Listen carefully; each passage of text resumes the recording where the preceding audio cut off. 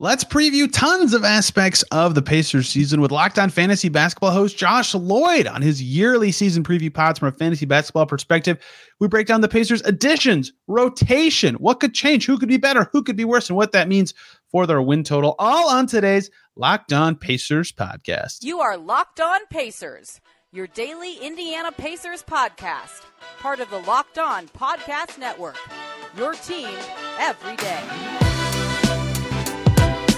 Happy Friday, everybody, and welcome into another edition of the Locked On Pacers podcast, where we, of course, talk about the Indiana Pacers. As always, my name's Tony East. I cover the team for Forbes and SI, and today, a fun, wide-ranging season preview of sorts. Josh Lloyd of Locked On Fantasy Basketball does a season preview for every team, and for his listeners, it's extra important because they need fantasy basketball information, but it's always fun from his national, zoomed-out perspective to hear what he thinks about what the Pacers did, and we discuss what that means for the team this year. We talk about the additions and subtractions for the Pacers, how that will impact them on the court, their rotation, how much, if any, they'll be better, their additions and potential subtractions via regression candidates, and what that means for their win total. So lots of fun stuff we get to today, and we even played Immaculate Grid at the end. I thought I did pretty well, but apparently some other hosts have done better than me. You guys should stick around and listen to that fun conversation with Josh Lloyd today. Housekeeping note, yes, it's Friday.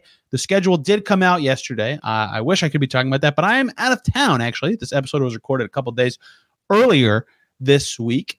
So excited to share it with you. It's still a really good conversation, but the schedule is pressing news. We will get to that early next week. Adam Friedman and I are going to break it down as we usually do for the schedule. I think you guys will enjoy that show as usual, but today it's season preview time for the games on that schedule. Let's just get right to it. Tony East, welcome back to the show. Good to be here. Good to talk Pacers in front of a season of expectations for the first time in a while. Well, that is preempting a question that I was going to ask you later on, but yeah, it is. They are. I wouldn't say like all in because that's not the right term, but there are expectations now. They are ready to start to turn the corner, and when you have a look at this next screen that I'm going to bring up, the change in the roster, it undoubtedly is better. Bruce Brown comes in. Obi Toppin is here. Jarris Walker is here. Ben Shepherd, Oscar Tshiebwe, Isaiah Wong, they all join the roster. And the guys they lost, yeah, cool. Gabe York, all right, I know he's got that legendary G League documentary that's available at the moment. George Hill, yep, okay, he played for the Pacers. Chris Duarte, barely played. O'Shea Brissett, all right. James Johnson, 38 years old or whatever he was. It's not... Now, you can argue the merits of Obi Toppin, and I have many times. You can argue the merits of rookies impacting winning, which is fair enough. But those three top guys there, Brown, Toppin, and Walker, they're better than anyone that went out. Agreed. And that's why it's so interesting. Like, I know we're not talking about this, but a lot of the betting lines have their win total like 37.5. Like half a win. Like even if no one gets better, just adding Bruce Brown and Obi Toppin's got to be worth more than half a win. Like they should be better by default because of that. When Turner and Halliburton played last year, they were an over 500 team. Like they had about the same winning percentage as Miami and Brooklyn. Like they should be better this year. Health withstanding, of course, but yeah, they clearly got better and should be, at least to me, moving up about a tier in the East. Yeah, we're going to talk. We are going to talk about the betting lines later on, but you're right. It's one of those ones where I go, okay, that's a little bit interesting. So we've got the three guys there who are going to join the rotation. We're going to talk more about that later. Brown, Toppin, and Walker. Then the other guys, Tshiebwe and Wong, are two-way guys. Mojave King is not signing this season. Is he? Where's he headed? Is he going to Europe? It has not been determined. I know he's got 2 seasons in the NBL and then the Ignite season. So presumably a lot of options. Chad Buchanan, their GM, has said that they knew he wouldn't be with them this year when they picked him. So they're actually working with him to get him to the right development spot. So it's still kind of TBD. Because they had 1 million draft picks and they tried to consolidate and move guys around because they just didn't have the roster spots for those guys. So I guess some people might think that Mojave wasn't really a draftable player necessarily, but the fact that they knew that he wasn't going to be coming over or putting that pressure on helps out in that sort of an area. In terms of the guys that are gone, like Duarte and Brissett are probably the two players who had the most impact, even though it was marginal and Duarte dropped off significantly. Pacers fans had some high hopes for Brissett at times, but I think he sort of settled into the player he is. There's no loss there that isn't covered by players on the roster or joining the roster, though, is there, Tony? No, I don't think so. I mean, I was always higher on Brissett than the Pacers were, funnily enough. And like, I think over the last 2 years, he's the most minutes played for them of anybody. Like 2 years ago, he was the only guy who played over like 49 games. That's crazy. Or something. You might be able to double check that for me. But yeah, he played 65 and they were really banged up 2 years ago. And but yeah, I mean, Toppin is about the same age and clearly has more potential and probably is better. And Walker is definitely worth investing in at that position as well. So, and their 4 spot last year was just like Brissett, Neesmith, like clearly a 3-2 instead of a 4.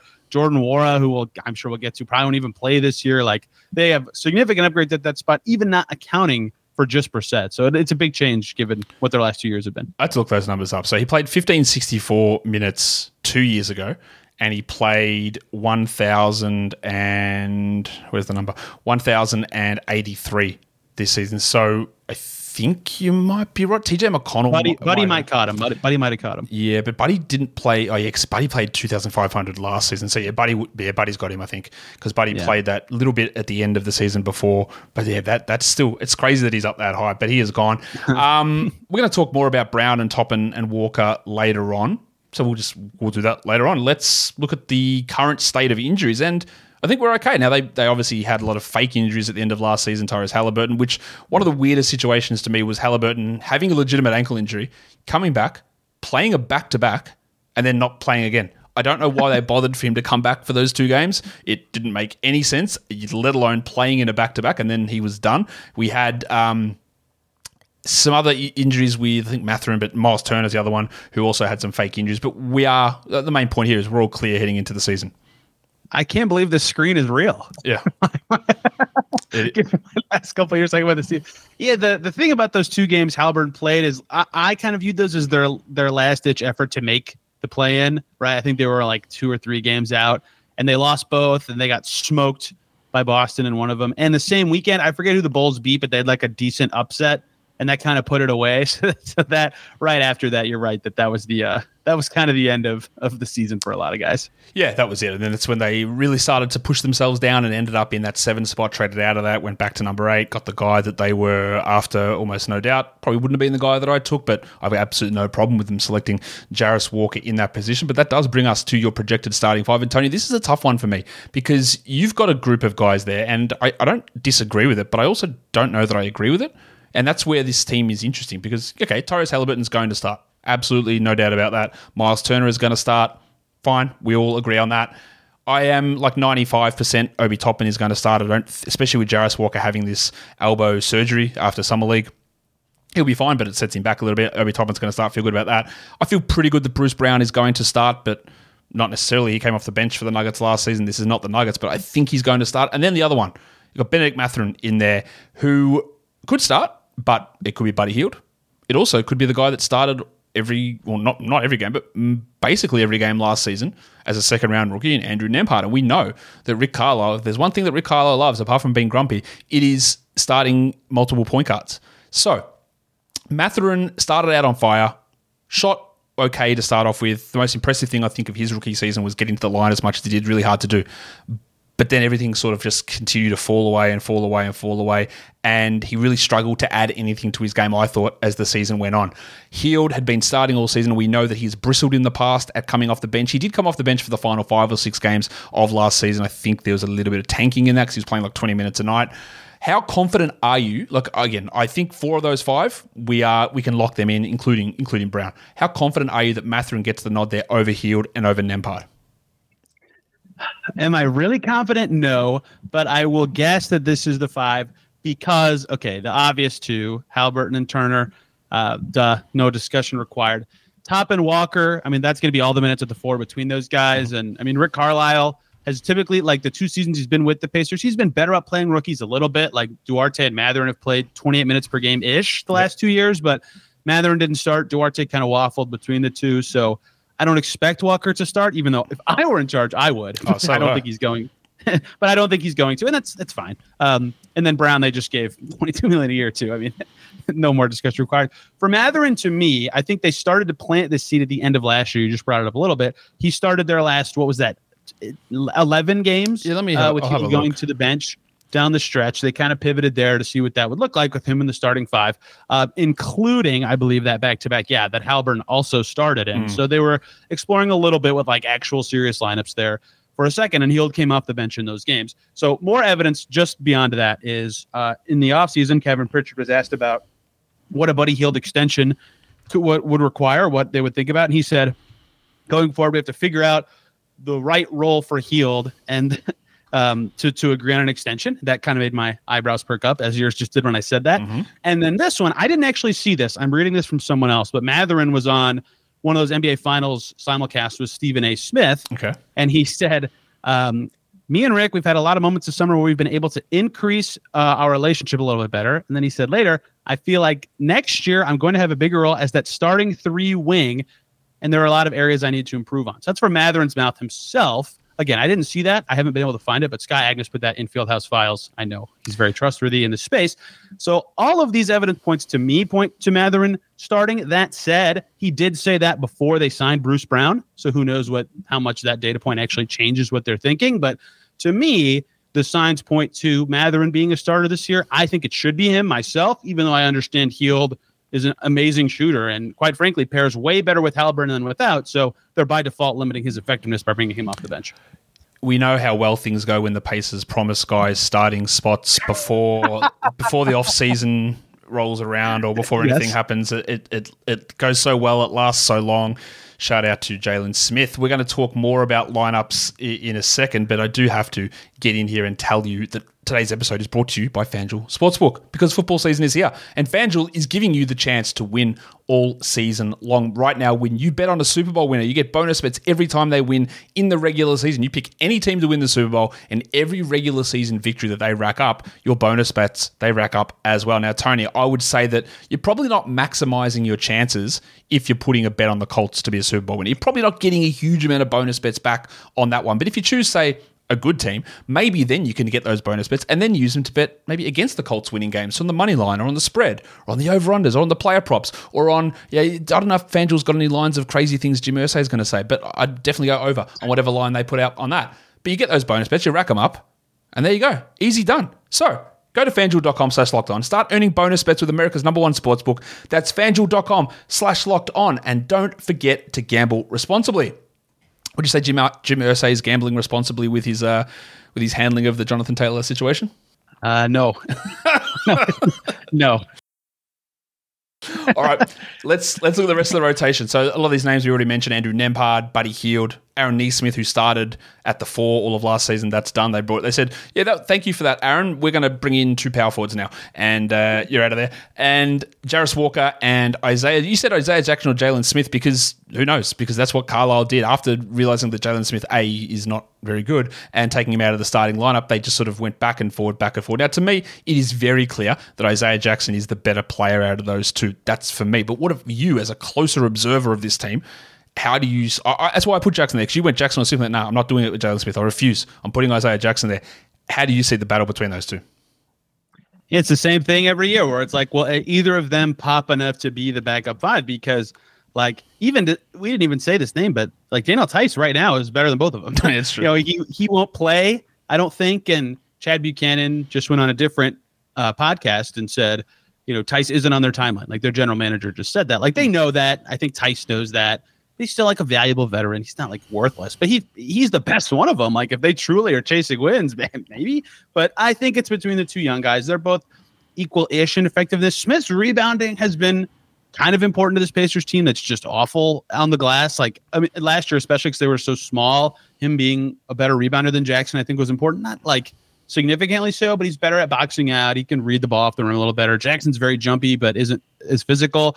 I think that matters. And of course, like everyone in the Pacers org who signed Smith to this 2-year player option deal and promised him a starting spot is going to hope that 3-ball returns from that, whatever it was, 25-game sample post 2022 trade deadline where he couldn't miss. I mean, there were 14 games where he was shooting like 50% from deep, which is unreasonable, but that certainly helped his case. So I think there's a chance it's either one of them truly. Like Smith has made his case. Rick does love his attitude and the way he plays. I, like you, think Jackson is better. Vertical spacing, he's the only one who offers it on the team. His defense, he can switch through so many positions. Like he's just a very unique player that's kind of harder to find and can guard the 4, no problem. If you switch him and Jarris between the 4 and the 5, that's fine. And I think that alone is why I would pick Jackson. But I mean, you're sacrificing a ton of spacing if your bench is the group that is listed on the screen right now. So they're relying a lot on Hield to shoot in that way. So I think there's a chance at Smith, even though for me, again, I would have it be Jackson. I think there's a slightly higher chance it's him contractually as well. Jackson is also, he's 2 years younger than Jalen Smith, which didn't really realize that until just having a look at it right now. And there's also a name that you'll note, or two names you'll notice on here that were actually key rotation pieces on this team last season that I agree aren't probably in the best 10 guys, and that is TJ McConnell and Jordan Nwora. Now, maybe you could argue that TJ is in the best 10 guys, but is he better than Nembhard or Heald or Halliburton or Brown or Mathurin? Probably not. And Neesmith playing a different position and not really it's really good to have an emergency third string point guard like TJ McConnell, but he's not better than those other guys. And the other one is Jordan Nwora, who did get starts towards the end of last season. I think might be a better player than Aaron Neesmith, but I don't know. They're both undersized guys playing out of position. But with bringing those two other players in Jarris and Obi, it is going to be hard to see how he gets minutes. I don't want to dwell too much on TJ or Jordan Nwora, but that does bring me to talking about undersized power forwards into actual proper sized power forwards in Toppin and Walker. Now, in terms of we both expect Toppin to start, and this is one of those ones where I agree. I would love to see Jarris starting there because you invested a top 10 pick and you want to see what he can do. But I don't know if there is a better, more perfect fit in terms of a player to play next to Miles Turner and with Tyrese Halliburton than Obi Toppin, a bloke that can space out, hit threes, that can have his defensive limitations covered by Miles Turner and can just be an unbelievable pick and roll lob partner with Tyrese Halliburton. The fit there is amazing, even though I don't think the player is anywhere near the upside of Jarris Walker and probably shouldn't be the guy you look to be your future starter, but the fit there is amazing, I think. Yeah, not playing next to Mitchell Robinson alone will help him from an efficiency and space perspective. Again, Mitchell Robinson's good. It's just Turner can space. There'll be more room on the floor. And that's been a whole career problem for Toppin. Do you remember this when he was a rookie? He was playing next to Taj Gibson for some reason. What was that? So this team will help him a lot just in that way alone. And the other part of it is, this is true for a lot of Pacers players. So this isn't just a unique to Toppin thing, but he'll fit really well with Tyrese. They're both awesome in the open floor and can run to open space, can play above the rim, can read the transition game well in a way that they've talked about how they think they'll pair well in that way. I think that pairing being together more often than not will be helpful for Toppin's efficiency as well. So I think that the fact that him with Turner is better than him without, just from a spacing perspective. He can shoot a little bit. Him with Tyrese is better than him without. He just makes more sense in that way. I would still like to see Jarris Walker with both of those guys too, but I think that because Toppin will be way better with those guys than without, I think he'll start, and he'll still give them an element we just talked about how much Brissett's played. They didn't have 6'8" players last year. Not power forwards, just guys of that size. So I think that alone will help them, even if he's not necessarily the best defensive player at all, or can certainly be inconsistent with his jumper. Just being tall, at that position, I think will mean something to this team. Well, you're right. He's not going to be the best defensive player. He's more likely to be the worst defensive player, but that's okay. Yes. You've got some other guys here. You've got Bruce Brown around him. You've got Miles Turner around him. You've got these other guys. And Halliburton's a good defender as well. But I think the question then is begged, the Toppin and Walker situation. Is Obi Toppin a 30-minute, 31-minute a night player, or is this a situation where you want to maximize his time with Halliburton and Turner, but we still want Jarris out there playing 25 and 26 minutes. Now, this is one of those problems. I'll let you answer that in a second, but I tweeted this out, I don't know when it was, a month or so ago, and said this is an awesomely strong draft class, but I reckon on opening night we might have 3 rookies that start at most, and Walker's one of those ones, again, who's probably not going to be able to crack the lineup just because of the strength of the NBA and the way that other positions are there. So is Walker, you think, going to be and you talked about Carlisle playing the rookies more than expected, but now that we're in a situation here, would he might be a 20-minute a night guy and Obi's playing 30, or is it more going to be a 24-24 situation? Yeah, Nembhard and Mathurin have sort of broken the Carlisle mold of how much do rookies actually play. And again, Duarte started a bunch too.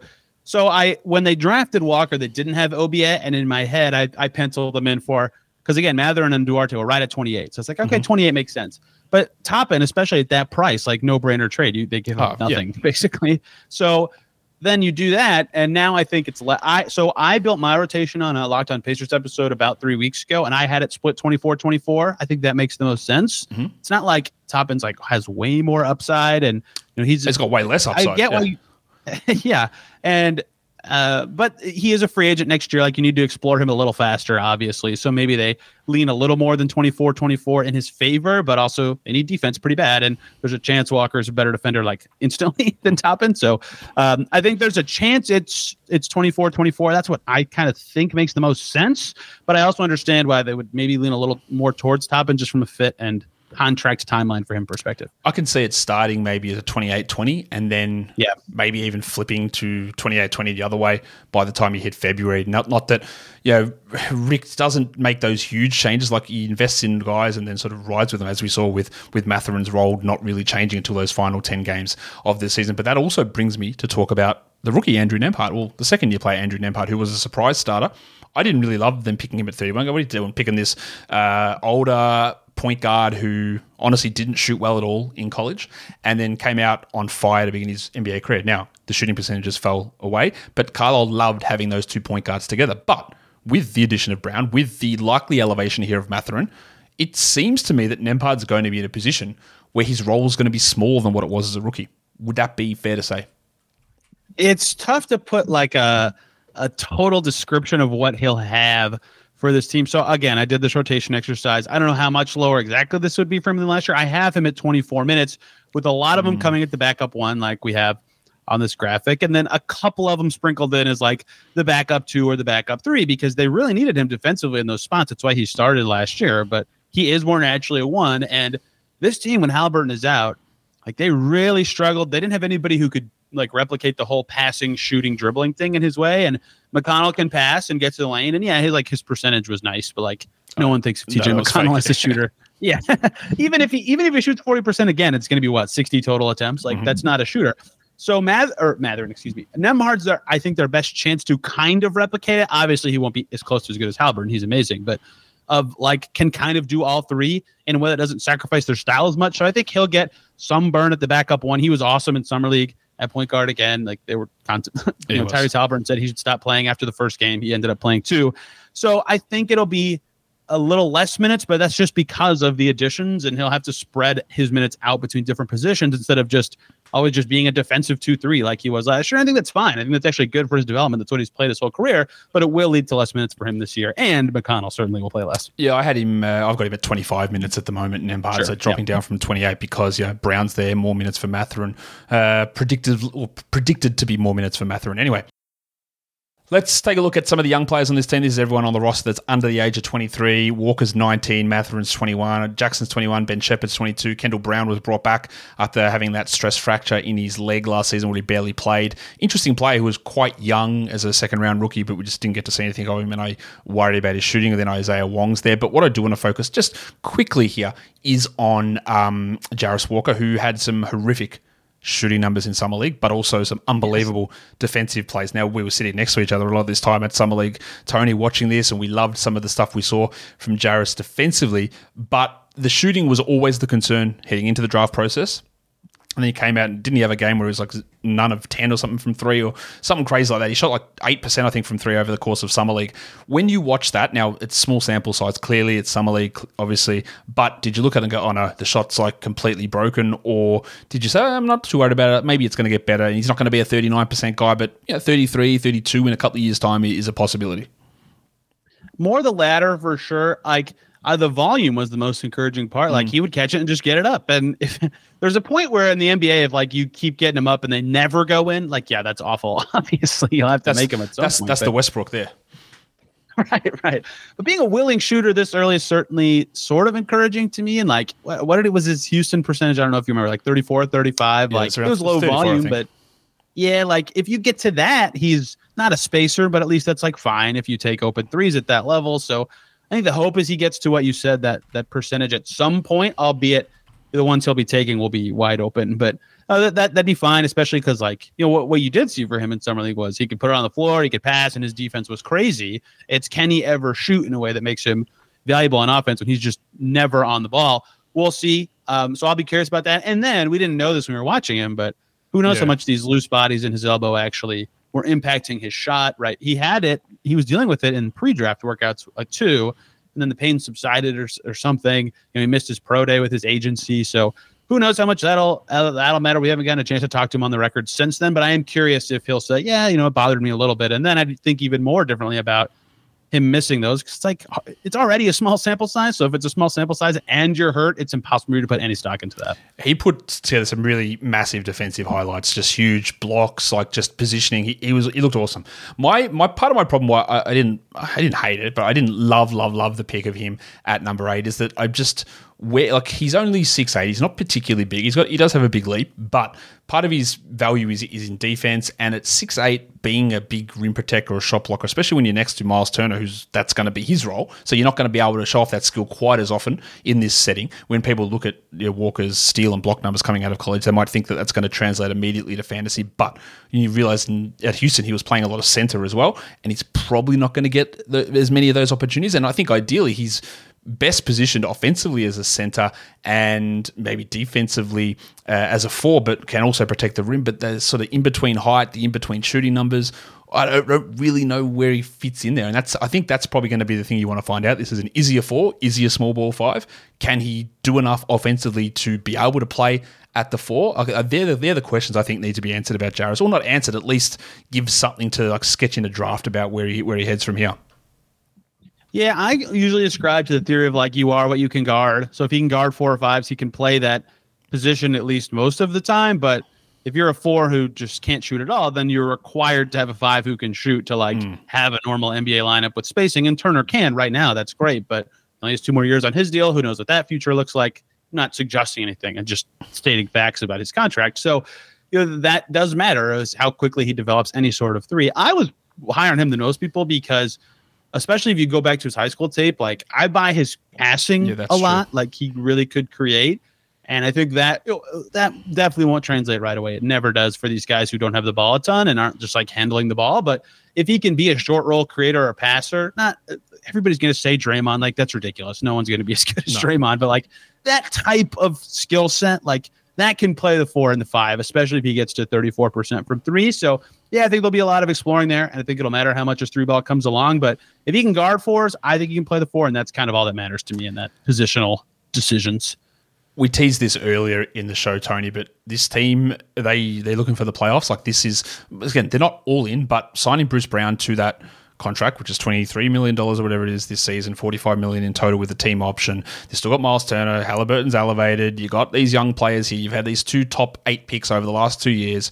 Not that they're not top 3, not top 4 picks, but this is not a team that's like, oh, give us one more. They're ready to go, and they should be considering themselves, if not a playoff team, a play-in team at the very least, I would think. I agree. And like, I'll propose this as a question to you. If they didn't sign Bruce Brown, would you even say that their internal development would be enough to get more than 37 wins? Yeah. Right. Like they have a lot of young guys who, in theory, if even only one of them takes a step forward, they should be better. So adding Bruce Brown as well, like to me, they're a better team. They're clearly trying to vault up a tier. And so the question will be, can they catch these Chicago's, Toronto's, Brooklyn especially? Like who knows what that team's records are going to look like because their record's so inflated by what they had before the trade deadline. I think those are the teams they'll be looking at trying to catch this year. Obviously, the Bulls and Nets all think they're better than they were last year to end the season. Toronto, I'm just going to shrug. We'll see, I guess. But like, I think it's very plausible you can catch those teams. Like they were 10th. I can't remember the date. This is going to kill me, but March 20th-ish. Like they were tied for 10th, right? Like they were right there for the play-in hunt with the team they just had. So I think it's totally reasonable especially with the addition of Bruce Brown to cover up like maybe their biggest weakness as a defender on the wing who can also handle the ball. Huge for them, huge help. Even though he's a little undersized, like they had no one who could do that on defense last year. Neesmith could at times, Nembhard could at times, but not enough. So they'll get a lot from that. If their defensive rating gets to 21st, right? Given last year's defensive ratings, that'd be a 2.5 point growth of defensive rating. Like that would get their net rating to even. That's 500 right there. So that doesn't even account for any offensive growth by adding top and internal growth. So I think they can get to 40, 41, 42. And given the state of the East and what the records were last year, that should be enough to get into the play-in range. And then they could exceed that. Obviously, if the internal growth is more or someone takes a big step forward, then they could be sniffing something else. When we're going to talk win totals later on, at the moment, I have them 8th in the East. So that's basically right on that area. I'm asking this question to a lot of different people and a lot of different teams about their stars, right?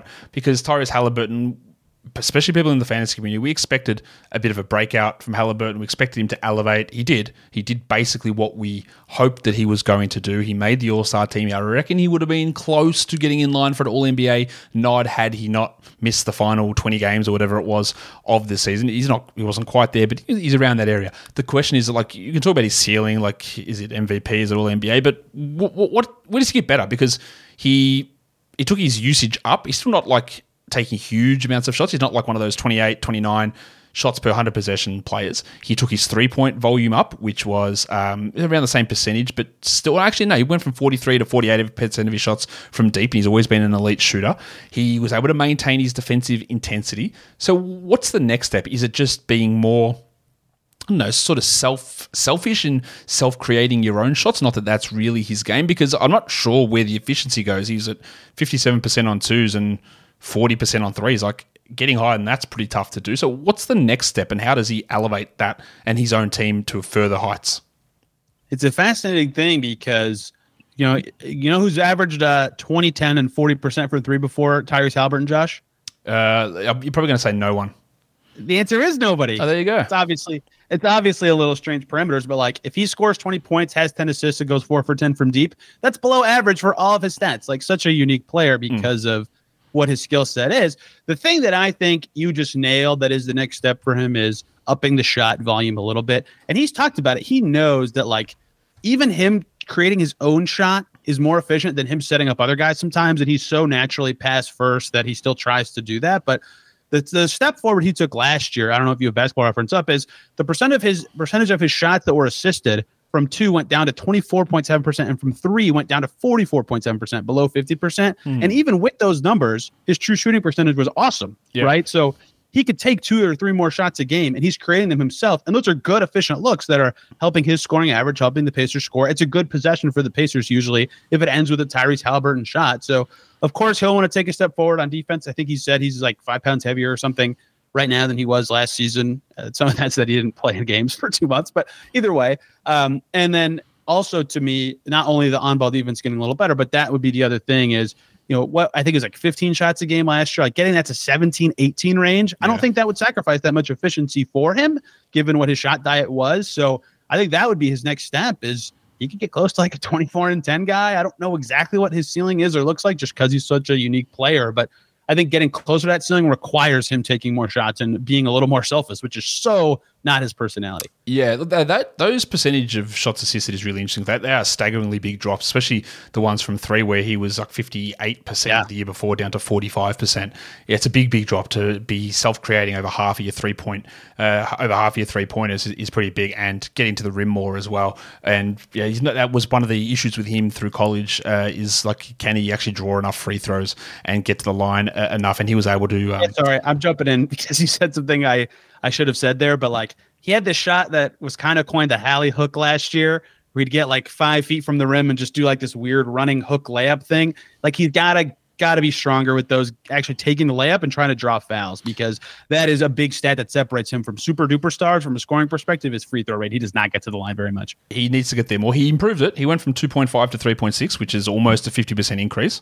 But when you're working from such a low base, it is easy to jump up 50%. But he needs to take that to 5.5, whether he can do it or not. That is probably the step to me, because the efficiency's there, right? It is a little bit more usage, but it's also get to the line more. Like that helps your overall true shooting. It helps your overall production. It's just easy points, especially when you got the ball in your hands that much. He really does need to be able to up that. I think he can. And interestingly, not that this means much, but over the final 10 games of last season, he upped that free throw rate like significantly. Like free throw attempt to field goal attempt ratio went from 0.24 to 0.39 over the final 10 games. So I didn't know that. Wow. That's a big jump. Whether it sticks or not, who knows? But it's at least trending in the right direction. So we'll see where we go there. Who's a breakout candidate on this team? Can I lazily just say Mathurin? Fair enough. So, yeah, and I say that because his free throw rate's insane. Like, it's unbelievable. That it just gives him such a high floor to me. Like, he was 13th in the NBA last year, not for rookies, not for guards, like the whole league. His free throw rate was that good. And I've talked about this too much, honestly, a little bit in my life, but like, if you look at the free throw rates of guys who reached 40% free throw rate as rookie guards, it's like 10 out of 12 of them were all-stars at some point in their career. So he has to get better at so many things to like hit this ceiling. But like even a 3 assists per game Benedict Mathurin is so much better than Ben Mathurin from last year. Like if every other stat's exactly the same, or 35% from 3 Benedict Mathurin is so much better than the guy that they had last year if everything else stays the same. So like the way that he gets a lot better is kind of low hanging, and he's saying all the right things. He's working on all the right skills. So to me, it's him, and it kind of feels like a lazy answer because a lot of the Pacers' future kind of is predicated on him and Haliburton fitting well together. The other guy I would say is Nemhard, just because he can do a lot of, like, he has such a wide variety of skills between his passing, dribbling, and shooting ability that if he can put it all together a little bit more in terms of getting all the way to the rim and a little bit better decision making, it's just same kind of deal with Matherin. Low hanging fruit to get a lot better, and that's kind of the case for a lot of rookies. But those two seem like breakout candidates. And then the one that everybody will point to is Toppin, just because he's in a way better situation where it seems like he could finally be playing to his strengths instead of playing for a coach that doesn't necessarily value him as much or have as many minutes for him, and on a team that system doesn't make as much sense for him. So those three guys are the three most, to me, although they have so many young guys that are in pretty good positions, that there's a lot of guys who could theoretically break out a little bit. Yeah, I think you look at nearly all of these players and think that there are ways that they can look. Maybe Miles Turner can't get better, but doesn't mean he gets worse. But most other guys, like Matherin should get better, and Toppin should improve, and Isaiah Jackson should get better. Maybe we get a little bit more out of Aaron Neesmith. There are a lot of players on this team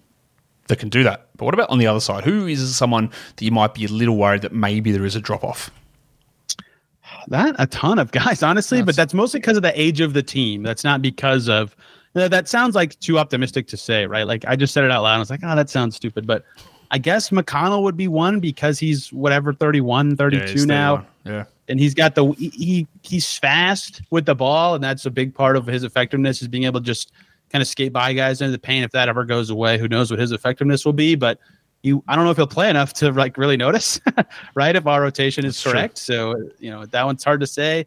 Tice is on the older side too, but he'll be a lot healthier than he was last year. Like, they don't really have any obvious regression candidates. Anyone, I guess, can at any time have a worse season or be in a worse position. But I don't know about you, but I have trouble thinking of someone that's like, this guy's role or age is going to make them less effective than last year. Look, I wouldn't be surprised if Nembhard's overall counting stats drop because he plays fewer minutes, but that's not to say he gets worse as a player. But I think there's a risk of that, and otherwise it's TJ McConnell, who really towards the end of last season, when Halliburton was out, able to put up, and even when he was out earlier in the season, he was able to put together some big numbers. And this team, if they're serious and not tanking down March, April, then he will play much fewer minutes and won't be able to generate anywhere near those sort of numbers. Who is the most likely player to be traded? Probably Buddy Hield, if I had to name a player, just because of his contract situation, right? Like, the NBA, just free agency is not as much of a thing anymore, and Correct. Teams really think about what expiring contracts mean, right? It was a big storyline with Turner until he extended last year. And the other thing is, I talked about this on Locked On Pacers, like him, Bruce Brown, and Turner are their big contracts if they want to make a big move during the season, and one of those guys is expiring, and the other two aren't. So it's definitely Buddy Hield to me, just because from a salary matching perspective, from his contract perspective, and they have a lot of guys at 2-3, right? Like even Ben Shepherd just waiting to play eventually. I don't know if he'll play this year, but they have enough depth to recover if he doesn't play. Like, I think it's probably Buddy Hield just because of his contract situation, but any of those big salary guys make some sense to me. But the other answer would be any of their backup centers, right? Like, just clearing up that logjam in a way would help the centers and probably help the Pacers just from a roster balance perspective. So I don't know which one. It's not like there's any obviously best one at their current juncture or current crossroads, but any of them also, I think I would throw their hat in the mix. We've teased it for a while, Tony, but let's do win totals now, because they won 35 games last season. They had a negative 4.1 net rating, which was 26th in the NBA. Ooh. That's not good. Like, that net rating is it's not a good number. But I see you celebrating here, because FanDuel's got them at 37.5, and we both went at 40 and 42. The same record. We did it. 40 and 42. We've got them jumping up 5 wins next season. And honestly, the more I think about it, I'm not sure it's high enough. I think that there is a chance that they get to 42 or maybe even higher. I think that, Halliburton playing an extra 20 games is huge. That's at least 3. Surely that's at least 3 or 4 extra wins there if he plays 20 more games than what he did last season. I think that there is so much scope. I think most teams got better this offseason. There are some who didn't, but it is always hard to get those wins when every other team is fighting for them. But I think that we're pretty spot on here in them going over that 37.5. Yeah, the net rating thing. So I'll give you the downside part before I agree with you. Okay. The reason they wouldn't go over is what you just said. The net rating is what it is. And some of that's that they were just tanktastic at the end of the season and got smoked a few times. But like a lot of that too is they were really good in the clutch in December and January. And that is not typically something that is predictive from year to year. Phoenix being the poster child for that, going from the best basically to the worst over the last 2 seasons. And so that could be a reason you say, okay, if they don't have the same clutch success they had last year. They weren't amazing. Like they were pretty good. Like if they go from pretty good to like below average, that could hurt certainly. But I agree with you that, even it's not even the 20 more games for Halliburton. Like 65 is 10 more. Like that's 2 wins right there. Bruce Brown's a win or two. Toppin plus internal development's probably a win or two. Like to me, it's pretty easy to see how they go over. And the way they would go under is either catastrophic injuries or just like disastrous clutch play. And to be fair, 2 years ago with the same coaching staff, they were the worst clutch team in the NBA, but they have a new team now. They have a whole new roster. So I think there's way more ways that they go over than ways they go under. I want to see their schedule before I put like an official win total prediction on it, just to see where the back-to-backs and hard stretches are. But yeah, I mean, I find it very hard to believe they would be a similar record team to last year, just given everything we've talked about. And they did this offseason, and like you could even sum it up by saying I had 3 progression candidates and 0 regression candidates. Like that should be a better team by default.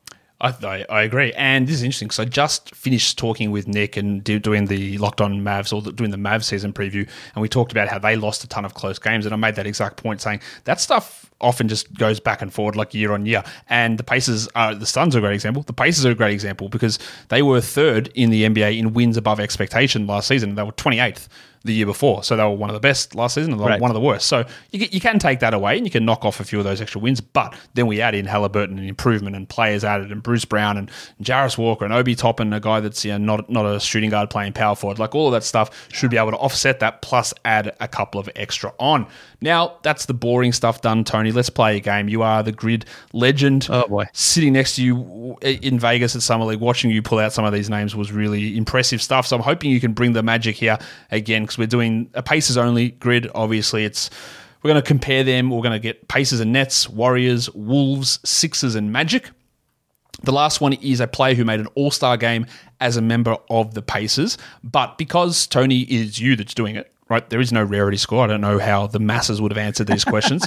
But how we are scoring these is I am looking at all of the players that fit each category, looking at their games played for either franchise, taking the smaller number, and then ranking those small numbers. So if someone played 480 games for one franchise and 10 for the other, the 10 is what counts. And then we rank those and you get a low score for someone who made a one-game random COVID replacement appearance for one team. When we get to the All-Star one, they have to have made the All-Star game as a member of the Pacers, and then we grade those guys based on fewest amount of career games played for the Pacers. Okay. All right. Where are we starting? I can do this. Yeah. I think I got most. Yeah. So for some context for you listeners, I actually discovered Immaculate Grid sitting next to Josh, and I pulled it up, and it had Pacers. Yeah. And I think I pulled like Nazmi Trulong for the Jazz. What was the other one I got that was really lucky? That was the one that stuck in my head. Nazmi Trulong for the Jazz and Pacers crossover, and it was like 0.1%. I go, bro, I thought that was great, but I don't know about you. I think everybody cheats on those now that I see a lot of results on the internet. So now it's like less cool to be. Like, I'm almost more impressed when people get like 40 to 50 than when they're below 40, because I know they cheated. Yeah. Okay. My rarity Pacers Nets answer. I'll go Edmund Sumner for that one. Karis LeVert would jump out to a lot of people, but I'll take Edmund Sumner for Pacers Nets. Edmund Sumner. Oh, he's not bad. He played quite a few games, though. He played 53 for the Nets, which is probably more than some people expect because there were some other absolute crackers who didn't play many games at all. Let's tell you who the highest score was. Well, actually, I'll just bring that score across so you can have a look. 32. Highest score, Thaddeus Young, probably? No, it was Bojan Bogdanovic, actually. Was the highest. He played the most. So that would have been the worst option. In terms of what would have been the best option, Vincent Askew played one game for the Nets back in the 90s. That would have been a good score.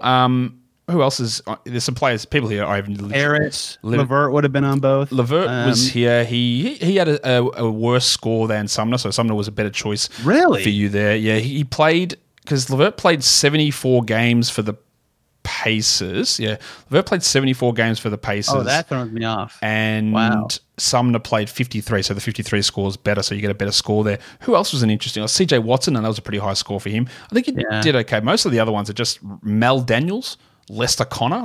That one got me. I thought Sumner would be a better answer than LeVert. There's all these random. No, the Sumner was a better answer than LeVert because you're looking for the lower score. Sumner is a better answer. Right. Yeah. So you did all right. All right. Next one. Where are we going? All right. I had a good answer for this one, but I think I have a better answer for Pacers Warriors. Okay. I'll go with Brad Wanamaker. Wow. Now that you said it, I do remember that happening and him playing for both of those teams. He also was a Celtics legend as well, wasn't he? He was. Wow. Okay. So he started with the Celtics and then joined those other two teams, didn't he? That's how that worked. Yes. So Brad Wanamaker gives you a score of 7.43. That's a good score because he played. What was his low score? 22 games for the Pacers. There you go. Not very much there. The highest score, the worst one you could have got there was Mike Dunleavy. He played tons of games for both of these teams. Who else was a good one that you could have gone with? Can I ask what the score for Glenn Robinson III would have been for Pacers Warriors? 17.1. So Wanamaker beats that one. There are, again, a bunch of David West, CJ Watson. They're pretty obvious. Yeah, I was going to say David West was the first one I saw when I saw those logos. Steven Jackson, Jarrett Jack. All those guys, but they're not particularly low scores. Most of the low score, Leandro Barbosa for his 22-game Pacer career. Oh, wow, that would have been a good one. That would have been a good one. And then Tim Hardaway Sr. with his 10 games for Indiana. Remember those? Oh, no. Jeez. I would not have gotten those. I did not know that one. I'm going to skip Timberwolves for a second because they're killing me. All right. Okay, I've thought of two for the Sixers. I'll go Kyle O'Quinn for Pacers 76ers. Wow, when did Kyle O'Quinn play for the... Okay, so I am Kyle O'Quinn, former Magic legend. I am shocked. That's right. Oh, I could have done him for the Magic too. Dang, I didn't think of that. Kyle O'Quinn, he somehow played more games for the Pacers than he did for the Sixers. He did. That's great. I didn't know that. He played 45 games for Indiana and 29 for Philadelphia for a score of 10.74. One of your best ones you could have got here was Alex Poitras. Played. I actually probably could have got that one. Six games for the Pacers. A higher score one here would have been Lavoy Allen, who played a lot of games for both teams. Oh, that one I would. Who else is a funny name on here? Trevor Booker would have been a good one. Glenn Robinson III's on this one as well, I believe, correct? He is. He would have been an 8.68 score. What about Scott Skiles? Played 10 games for the Sixers and 130 for the Pacers. Scott Skiles? Yeah. I don't think I would have got that one. I definitely wouldn't have got that one. All right, we've got the Magic, we've got the Wolves, and we've got the All-Star. Okay, I'll do the All-Star because I think I know that there's only the most rare answer to me that I could think of is Brad Miller, probably. There are, hang on, I'm on the wrong list. Let me tell you how many All-Stars there are in Pacers history. 15 players who have made the All-Star game, and your Brad Miller guess is not the best. But it's pretty bloody close, and this is the one that trips up people all the time, and I'll explain it in a second. It's a really good score. Wait, is it Jeff Teague? No, it's 1.45 for Brad Miller because he played 101 games for the Pacers. But the guy that's played the fewest career games that made an All-Star game while a member of the Pacers is your starting point guard Tyrese Halliburton, who's played 82 career games for the Pacers. Okay. So people just forget, Halliburton, but he's barely played there. He's only played 82 games. I didn't even think of that. So he's... so they had to be an All-Star for the Pacers for this one to count. Correct. All right, we've got Magic and we've got the Wolves. Okay, I got a Wolves one finally. All right. Keelan Martin. Wow, Keelan. Yeah, okay, that is a good one. Keelan Martin. He was on the Wolves. So I remember because I was asking Ryan Saunders about Keelan Martin for a story 2 days before he got fired by the Wolves. Wow. So that one worked out in my favor. I forgot about Ryan Saunders. Keelan Martin. All right. I'm pulling out the names for you here. Keelan Martin, where is he on this list? All right, 11.97. So that's pretty good. Than I thought. Yeah, that's higher than I thought as well. Because he played, let's have a look, 31 games for Minnesota. That was his low. He played 62 for Indiana. It gets skewed when you see guys like Jordan Hill, who played 7 games for Minnesota. Oh, man, I never would have pulled that one. What about when Born Ready, Lance Stevenson played 6 games for the Timberwolves? Anyone remember that? No, I would not. I should have gotten that one. I bet a lot of my listeners will have gotten that one. And then we got the question though: do players who were on the Pacers roster but played 0 games? No, got to have played a game. Those don't count. Got to play a game. So I can't give Ricky Rubio for Timberwolves. No. You have to have played a game. All right, let's do the Magic and the Pacers. All right, I'm having trouble with the Magic, so I'll just go with the very recent, obvious one of Goga Bitadze. Goga Bitadze, it's a good one because he didn't play a huge amount of games. He only played 17 over there in Orlando, so that does work as a pretty good score for you there, Tony. What does the score end up? 10.29 for Goga on that one. All right. Pretty good score there. Who else could you have gotten? The worst one you could have got was Victor Oladipo, that he played the most games. Holy cow, how did I not get that one? Obviously, Kyle O'Quinn, Scott Skiles, but he was a really high score. CJ Watson. Who else is another one? Solomon Jones. He was one. How about this guy who I'd forgotten existed, but he was a player at one point, Damjan Rudej. played. Oh yeah, Damian Rudej, DJ Augustine, right? Yeah, He was DJ Pacers Augustine. Magic, Yes. And anyone else? Greg Kite played 9 games with the Pacers back at some point in the 90s, I'm guessing. Tony, that's it. We're done. Thank you for coming. Is this good or bad compared to how other people? That is a pretty good score. I think. Who was on earlier today? Ryland for the Thunder, I think, is in the box seat. He's dropped some absolute crackers this morning. The Thunder have some, like, a ton of random guys who played for them for, like, 10 games. That doesn't count. He was just sitting there, like, just blank, no emotion. Just bang, bang, bang. It's like, wow, all these scores are unbelievable. He was just carving them out. But, Tony, that will do it for us today. Thank you for coming on Chatting Pacers. What's going on over at Locked On Pacers? Yeah, fun stuff right now. Oscar Tshiebwe was on last week, that center they signed to a 2-way deal earlier this summer, doing some historical stuff. We talked about Chris Herring's blood at the Garden, also looking at their rotation, who they should protect in an expansion draft, all sorts of fun Augusty stuff. Because, hey, expansion is coming at some point, which I'll add to your plate, Josh. But lots of fun stuff. And, of course, in terms of actual, like, topical news right now, Tyrese Haliburton, Buddy Hield, Daniel Tice all playing for their national teams. So lots to break down in terms of actual basketball games. Go and check out everything that is happening there over at Locked On Pacers. Tony, thanks for coming on. Thanks, Josh.